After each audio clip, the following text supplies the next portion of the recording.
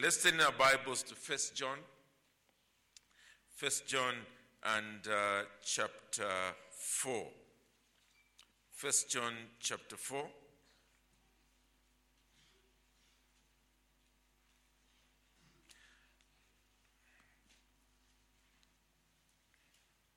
We will read from verse 13 to the end of the chapter. 1 John will commence reading from verse 13. I'm reading from the English Standard Version. By this we know that we abide in him and he in us, because he has given us of his Spirit. And we have seen and testify that the Father has sent his Son to be the Savior of the world.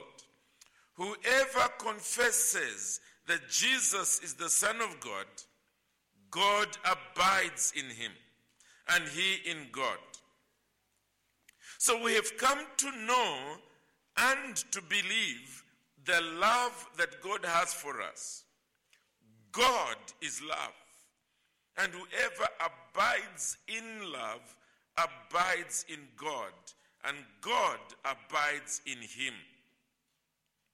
By this is love perfected with us, so that we may have confidence for the day of judgment, because as he is, so also are we in this world. There is no fear in love, but perfect love casts out fear. For fear has to do with punishment, and whoever fears has not been perfected in love. We love because he first loved us. If anyone says, I love God, and hates his brother, he is a liar. For he who does not love his brother whom he has seen cannot love God whom he has not seen. And this commandment we have from him: whoever loves God must also love his brother. Well, brethren, we're continuing in our series of messages on the subject or theme of assurance of salvation from John's first epistle. And we are currently in this section that deals with love, beginning from verse 7 and all the way to the beginning of chapter 5. In fact, the subject of love is one that commenced in chapter 3 and verse 11. So we have been dealing with this subject for quite some time. I hope most of you will recall that we have emphasized that assurance of salvation is all important. And one reason why it is crucial is because when you die and you discover you were on the wrong side of God, you were deceived, it will be too late. It doesn't matter how sincere you may have been. At that point, you will discover there is no going back. There is no correcting the situation. You were a fool not to have examined where you were really standing with God. But the other reason that we have again given is that your ability to give yourself to God, and especially to Christian service, hangs on this issue. Because what drives the Christian faith, as we shall be seeing today, is not fear. Rather, it is love. And it is as you love the Lord that you then express that love in Christian service, in doing good to others, in sharing with them the gospel of our Lord Jesus Christ. So for these reasons and many others, it is crucial that each one of us should know, am I truly saved or am I not? Now, in case you're one of those going around thinking that you cannot know until you die, I would like to say to you that that's not the understanding of Scripture. In fact, the whole of 1 John, as we've been making our way here, continues to give one litmus paper test after another. In other words, clearly the Bible wants us to know, God wants us to know whether we are truly his children or not. And he doesn't want us to know on our deathbed. He wants us to know now. And currently, we are looking at that section where John is using the argument of love. Already at the very end of chapter 4, he is saying that if anyone says, I love God and hates his brother, he is a liar. For he who does not love his brother whom he has seen cannot love God whom he has not seen. Again, he's making that an abundantly clear test of our stand before God. It is not simply that, yes, I love the Lord, at least I think I do. It is that I love the brethren too. I love those who walk with God, who are saved by him. Well, this morning we're looking at verse 18, and this is a verse that I was tempted to entitle my sermon simply with the word fear. That's it, just fear. Read verse 18 with me. John is saying there is no fear in love, but perfect love casts out fear. For fear has to do with punishment, and whoever fears has not been perfected in love. Last week, you will recall, I used an illustration. And I spoke about a father coming home from work. And I was saying that often kids, as soon as they hear the car arriving, they dash out of the house. They come and hug daddy around the feet and so on. And you lift them up and you go with them into the house. It's especially when they are younger. You look forward to that experience, and not just to the dogs coming out and making your suit dirty. But there's always this experience every so often that occurs. You drive in and you're expecting that to happen, and you come out of the car, and it's dead silent. Nobody is coming out to greet you. You get into the house, as silent as the grave. You know that surely the family is still around. And finally, out of curiosity, you make your way into the children's bedroom, and all of them are responding, "It's not me, it's not me." Clearly, you realize, yes, that's why they didn't rush out to greet me. It's because one of them, or all of them, have done something wrong. And consequently, you begin the process of finding out not only what happened, but who did it, the whys, and take appropriate action. Well, what we have in verse 18 then is really dealing with that same reaction of the children. Let's assume what happened then is that they were playing football, and then one of them kicked the ball and it broke one of the windows. And perhaps you've always told them not to play football in that particular place because this might happen. Kids being what they are or who they are, why shouldn't they play here? You are not around. Until it happens. The windows are broken. What happens? Well, what we are being told here is, depending on the parental-child relationship, you're going to have one reaction or the other. And that parental-child relationship is not something that's going to be born at that point. It is something that has already been true, has been processed in the child's mind, and this breaking of the glasses or the windows is simply showing, bringing out in the open the real situation there. It's a perfect illustration of this that John is therefore beginning to share with us. He is saying essentially here that assurance of my relationship with God is reasonable.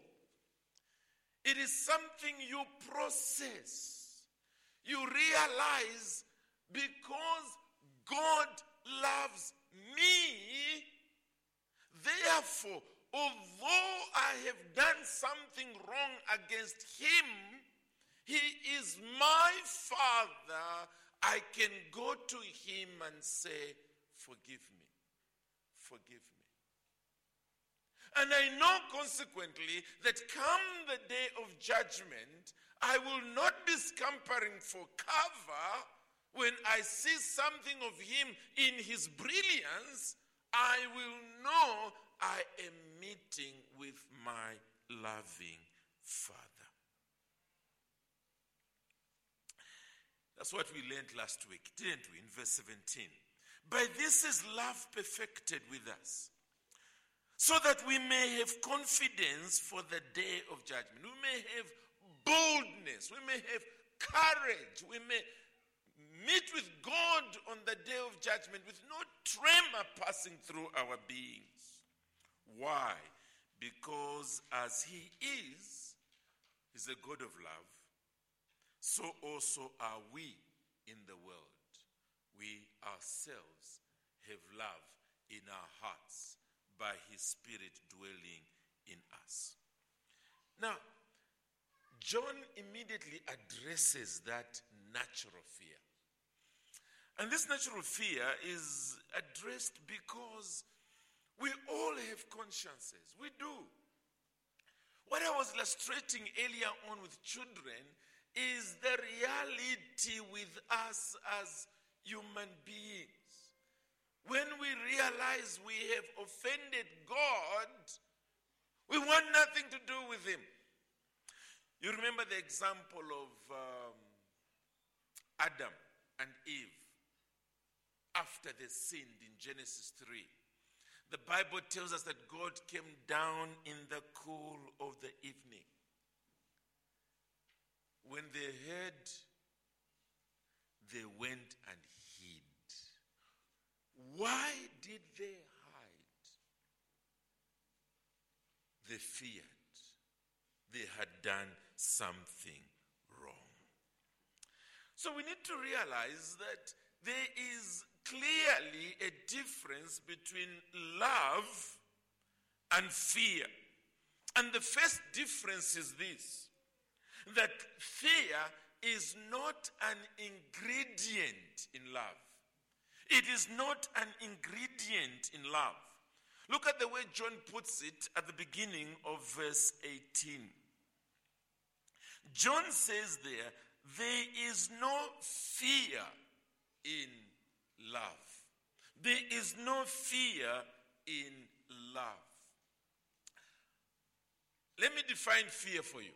Although in defining it, I know that we all know it by experience. Fear is basically a terrible emotion. It's a dreadful emotion. It is a sense of anxiety that grips us. And it is an emotion that is born out of a belief that something bad is about to happen. Now, it could be simply because somebody has broken into your home. You don't know who it is. It is at night, and consequently you are afraid that whoever this person is going to hurt you. That's fear. It's made you anxious, filled you with dread. Or it could be because you have done wrong. Many years ago, our head teachers were allowed to give us a few beatings on the back here. And I was in boarding school in those days. When you saw the headmaster coming down that corridor, if you were innocent, it's hello sir, hello sir, hello sir, hello sir, and everything else, with a big broad smile. If you were guilty, your conscience said to you, it's me he's after.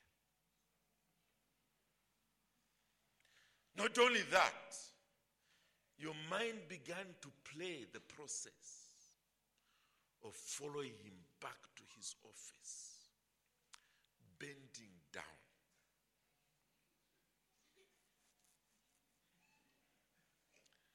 Only those who've been through it will understand what I mean when I go like this.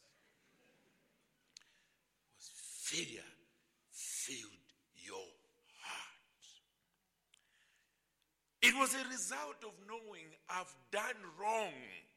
And consequently, something bad, something dreadful, something hurtful is about to happen to me.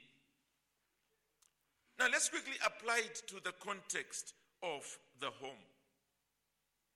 What John is saying here is not that if you are an individual who is loved, then you will not have this kind of fear. But he's talking more of the fear of banishment, where you know that you because of what you have done, you are likely to be separated from this person, and consequently you will suffer. And he's saying that where there is love, that thought is just not there. It's not there. Let me quickly illustrate this by what happened yesterday. We had a wedding. Now you can be sure that in Mercy's mind, as she was coming for the actual union, coming together, that she was not afraid, assuming that her relationship with Kapanda had been a relationship of love. She was at ease. She would have been enjoying her day. I'm finally coming into union with my best friend, and we will never be parted. But let's assume that it's two people getting married, and the courtship had already been checkered with breakups coming together, breakups coming together, another breakup coming together. And often the breakup being because the guy has seen a beautiful girl. And consequently, there's a breakup, he's off with that one. After the breakup, he's back again. And then for a while, another beautiful girl shows up in church. Breakup.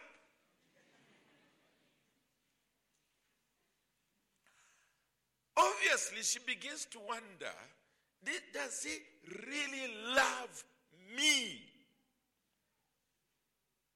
And consequently, even when you're getting married, you're sort of saying, Gatwish. There's still the sense of fear that although we are going to be married, divorce might happen. This man may again find someone else, and consequently, we do not proceed with this love affair. What we're being told here is quite simple. That where there is genuine love, this understanding that I am loved,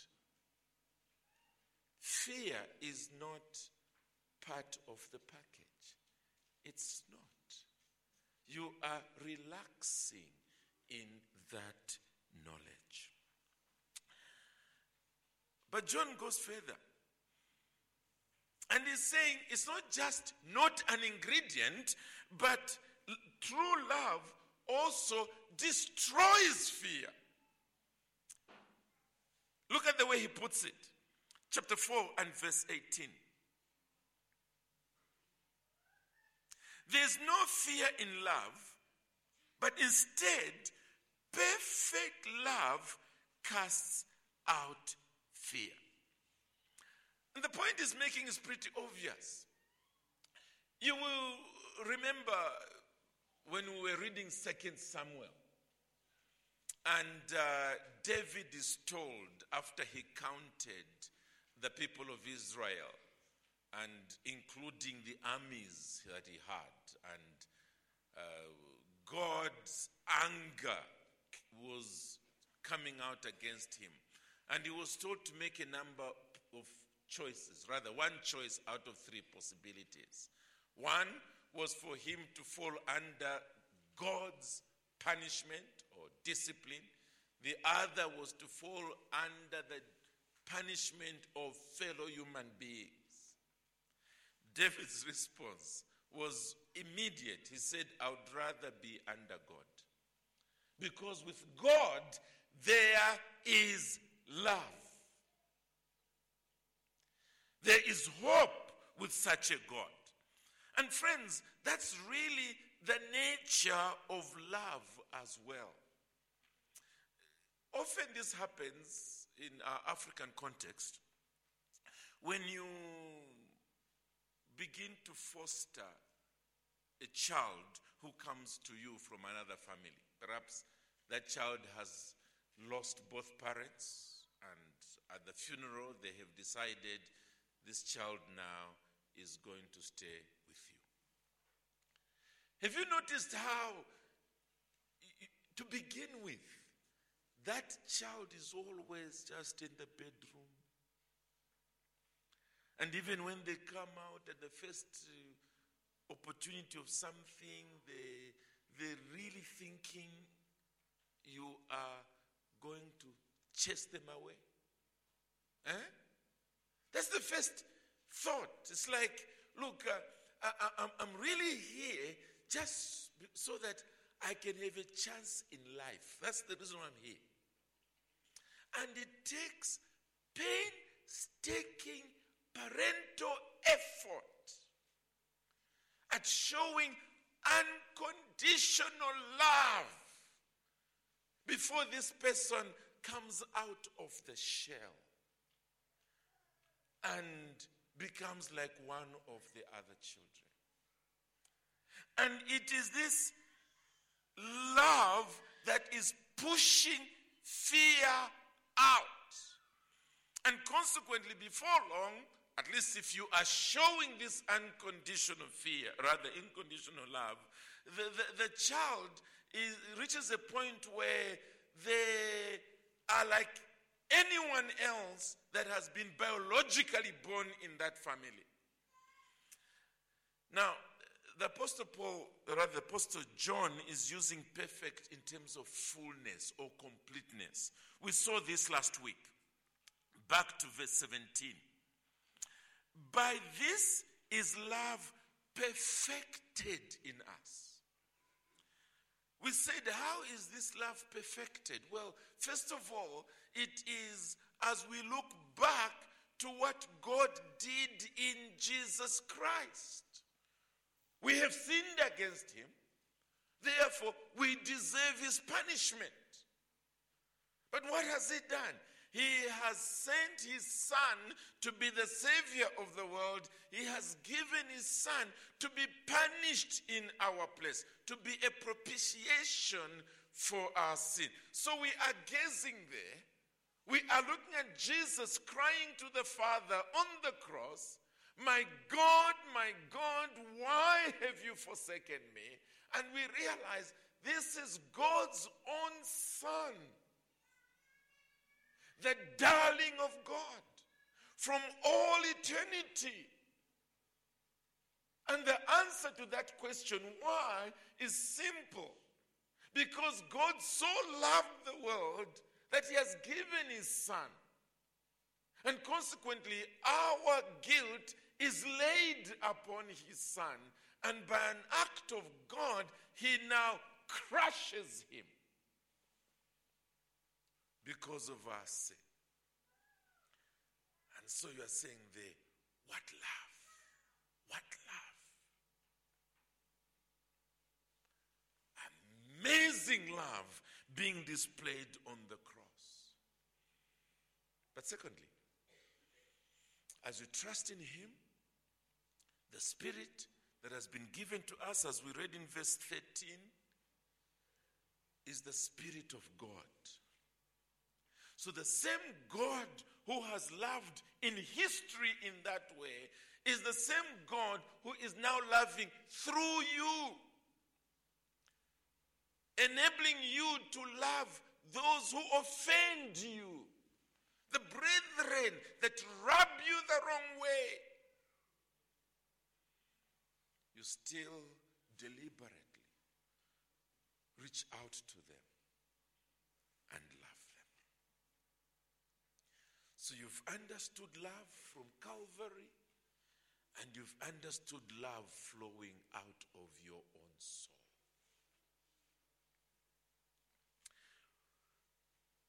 You have a full understanding of it in what God has done and in the way it flows out of you.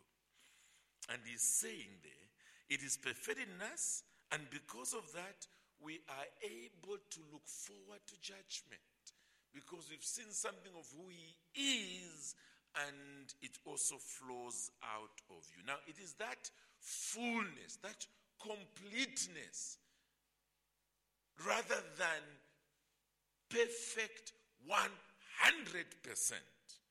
It is that is we are being told as we come to a fuller understanding and a fuller realization of love in our hearts, fear goes out of the window. It goes out of the window. You can look into the future with no dread. One of the hymns we sang earlier on,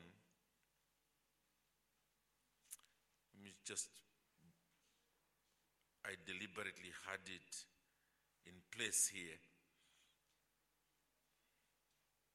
Good. It said, "Blessed Savior, then in love, fear and distrust remove. Oh, bear me safe above a ransomed soul." Notice the hymn writer saying, in love, remove fear and distrust. Because I'm experiencing your love, therefore fear and distrust is being cast out. It's being removed. It's being destroyed. I want to ask at this point, as we proceed, do you know this love? First of all, the love of God for you. Do you know this love? to the point where fear for the future is removed. Because a God who has loved you this way, unconditionally, bearing in mind that you are a sinner, and yet giving his own son for you. And then he's a God of providence. He controls all these things. He controls the future. I'm asking, has that cast out fear from your life about tomorrow? We're not even coming to the judgment day yet, but about tomorrow. Has it removed fear? Has it removed distrust so that you are able to go into your future with a solid hope? Has that happened yet? You see, brethren, this is part of assurance of salvation. It is. It's what enables us to be triumphant, joyful believers in today's world with all its uncertainties, knowing my Father loves me. That's enough. That's Christianity. Let me ask, is that your Christianity? Do you know that? Remember, I said it's reasonable. It's reasonable. John is not content here to simply give us facts. He now gives us the reason why those facts must hold. Back to 1 John and chapter 4.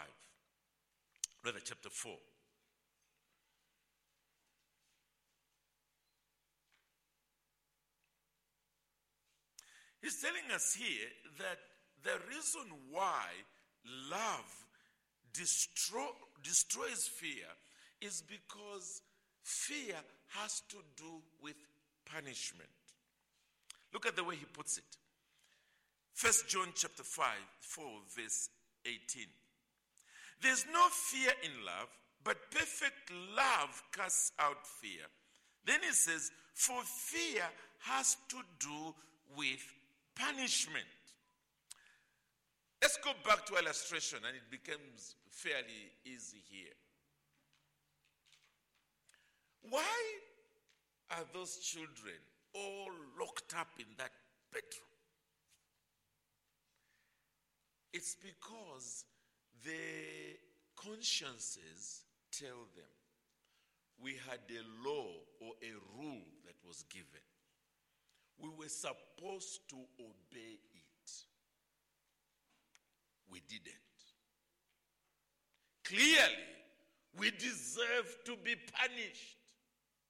So you cannot, knowing very well that you deserve to be punished, rush out of your house at the sound of the car and hug daddy's legs. Doesn't make sense.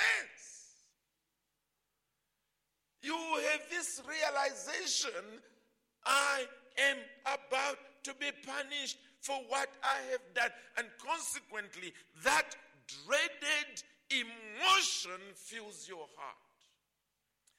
Fear has to do with punishment. But then, this illustration is not simply the discipline that one is about to get. Remember, he's illustrating what's going to happen on the judgment day when God finally says, Angel Gabriel, tie him hand and foot and throw him into outer darkness where there is weeping and gnashing of teeth. In other words, it's a permanent punishment.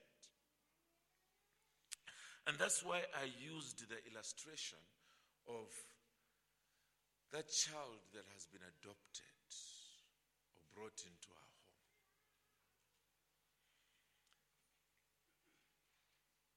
The fear that the moment they know it's me, I'm gone. I'm gone. It's that level of punishment that is being talked about here. I'm gone. I will have to either go back to the village, or I'll start going from home to home like a fugitive. My future is bleak. Fear has to do with punishment.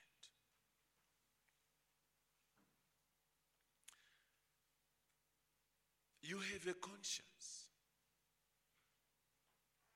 And that conscience tells you you have sinned against God. It tells you that. You have sinned against God. You've broken his laws. Other people may not know, and because of that, you are somehow able to swim among them. But God knows all things. And come the judgment day, it's God you have to face. How can you have courage to come out and embrace him? How? Because your conscience is saying punishment. Punishment. Punishment. You deserve to be punished. You deserve to be banished from the presence of God forever. You deserve it. And consequently, it only makes sense that you are filled with dread, with fear. You go to church and you are hoping that somehow or rather you can buy God's favor, but your conscience at the end of all the exercise still says to you, you deserve to be punished. It obviously is counterproductive. It doesn't make you a worshiper of God. It doesn't make you somebody who serves the Lord. It doesn't make you an individual who wants to love God back. It doesn't. And he ends his argument this way.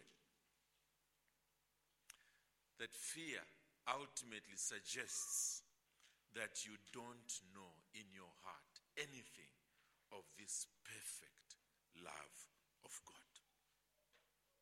Look at the way he ends verse 18. For fear has to do with punishment, and whoever fears has not been perfected in love. Now again, we need to be clear by going back to the illustration. A child in the home who knows that I am loved unconditionally, this is what the child does. The parents arrive, and the child is either sitting in the sitting room or is in the bedroom, but comes out with a head bowed low. What is it, John? I broke the window. How did it happen? You remember you said that we shouldn't play on the lawn in front of the house? Yes. We were playing there, and I broke the window. Why has this child come out that way? It's because the child knows that I owe my loving parents an apology. I do. And I know that I've got unconditional love. If what I will get will be an act of discipline, it is still an act of love. It's not on my way out forever. It's not. That's what David was saying at the end of 2 Samuel. That look, if I'm at the mercy of human beings, they'll simply chop me into pieces and get rid of me. My Father is not like that. So let me be at his mercy. He He may discipline me for a season, but I know it is not permanent destruction. It's not permanent banishment. He loves me. And one of David's favorite phrases, as most of us know, is his love endures forever. His love endures forever. His love endures forever. He knows that. And consequently, his attitude is, yes, let me put myself at his mercy. And any discipline will be for my good, my lasting good. And what is it doing? Fear crumbles. It crumbles.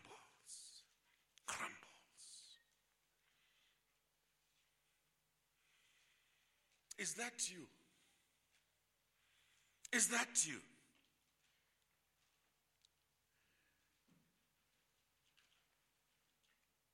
Perhaps it's even now.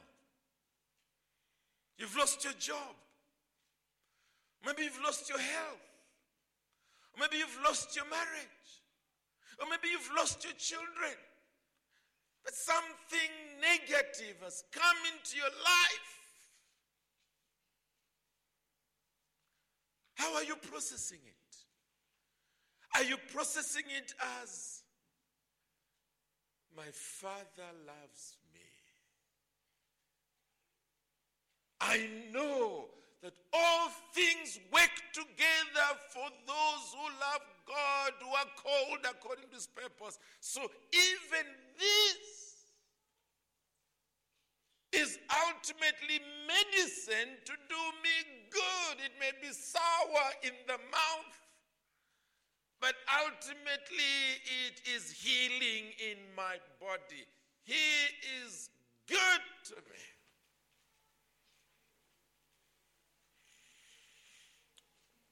Or is it saying to you, yeah, my sins have caught up with me. God is finishing me off now. Just finishing me off. I deserve it.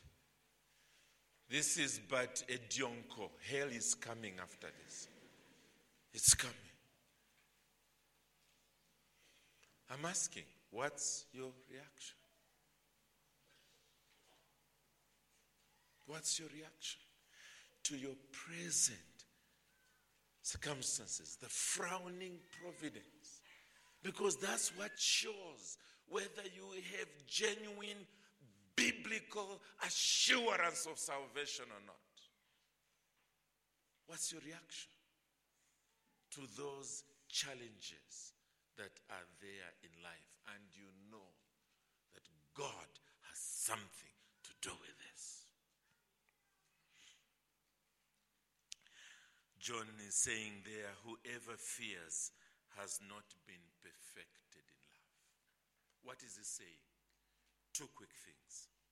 First of all, it means your understanding of God's love for you is defective. It's defective. Somehow you have not come to a proper understanding of what happened at Calvary. You haven't. And many people think like this, that Jesus died for my sins. Yes, those sins I committed before I became a Christian. But now that I'm a Christian, and then with full knowledge I sin against him, I deserve to go to hell. Well, I'm saying if that's your understanding, you have not understood what the Bible is teaching. Because Jesus has paid for all your sins, past, present, future, all of them. Doesn't matter how dark they might be. They were laid on his shoulders and he paid the full price for them. God is not going to exact two payments for the same sin. He won't. He's paid it all.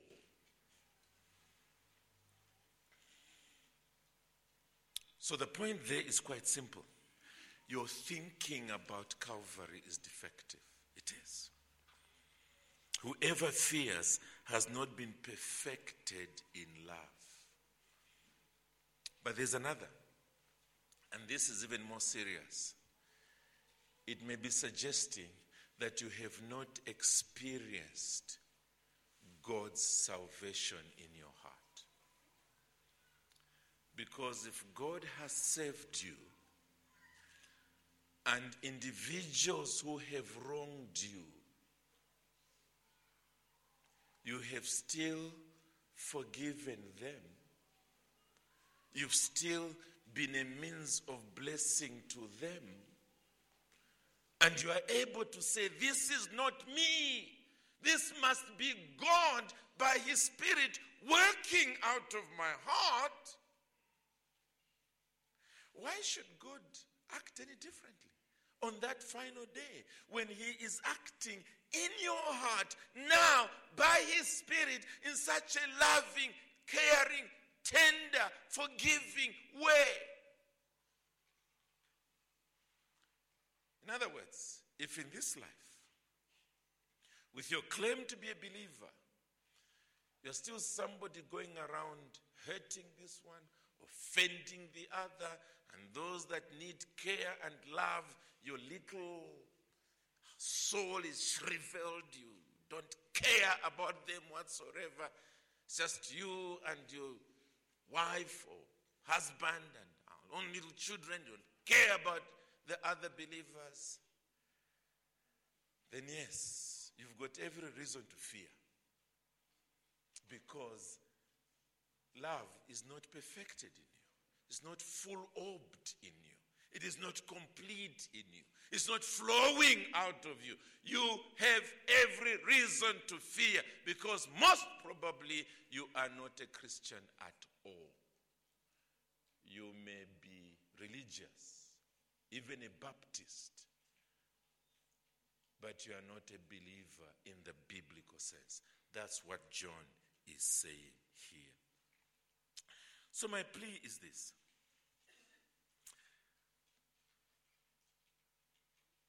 Use fear as a litmus paper test for your salvation. Use it. Are you fearful?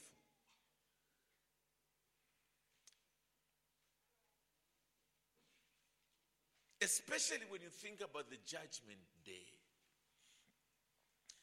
So the hymn that we'll be singing in closing says, pause my soul and ask the question, am I ready to meet God? Now, pause. Ask yourself that question. That if I was to drop dead today, am I ready to meet my Maker? Now, if the response that your soul is giving you is the sort of lock yourself in the bedroom childish response, then clearly your understanding of Calvary is defective and your own experience might be saying quite a lot. But it's you who must answer that. And towards the end of that hymn it says, think and tremble. Think and tremble. In other words, yes, you've got every right to be genuinely fearful because danger is upon the road. It's coming. Is that your position now? Fearing, trembling. If it is, I want to plead with you, as I always do. Call upon Christ. Call upon Christ. Pray to Him. Be honest with Him. Tell Him that your understanding of Calvary to begin with is defective. That He might open your eyes, that He may remove the scale from your eyes so that you may genuinely understand that love of God that is eternal, the love of God that is infinite, the love of God that is fully displayed at Calvary. Pray to Him that way. And then also pray to Him that He may save you. That He may so save you that love that was displayed on Calvary something of that love, the characteristics of that love might begin to radiate out of your life. Pray to him and refuse to be comforted until you can see a real transformation. The kind of transformation that removes fear from tomorrow, fear from death, fear from the throne of judgment. I want to repeat, don't rest until that kind of assurance is yours today. Amen.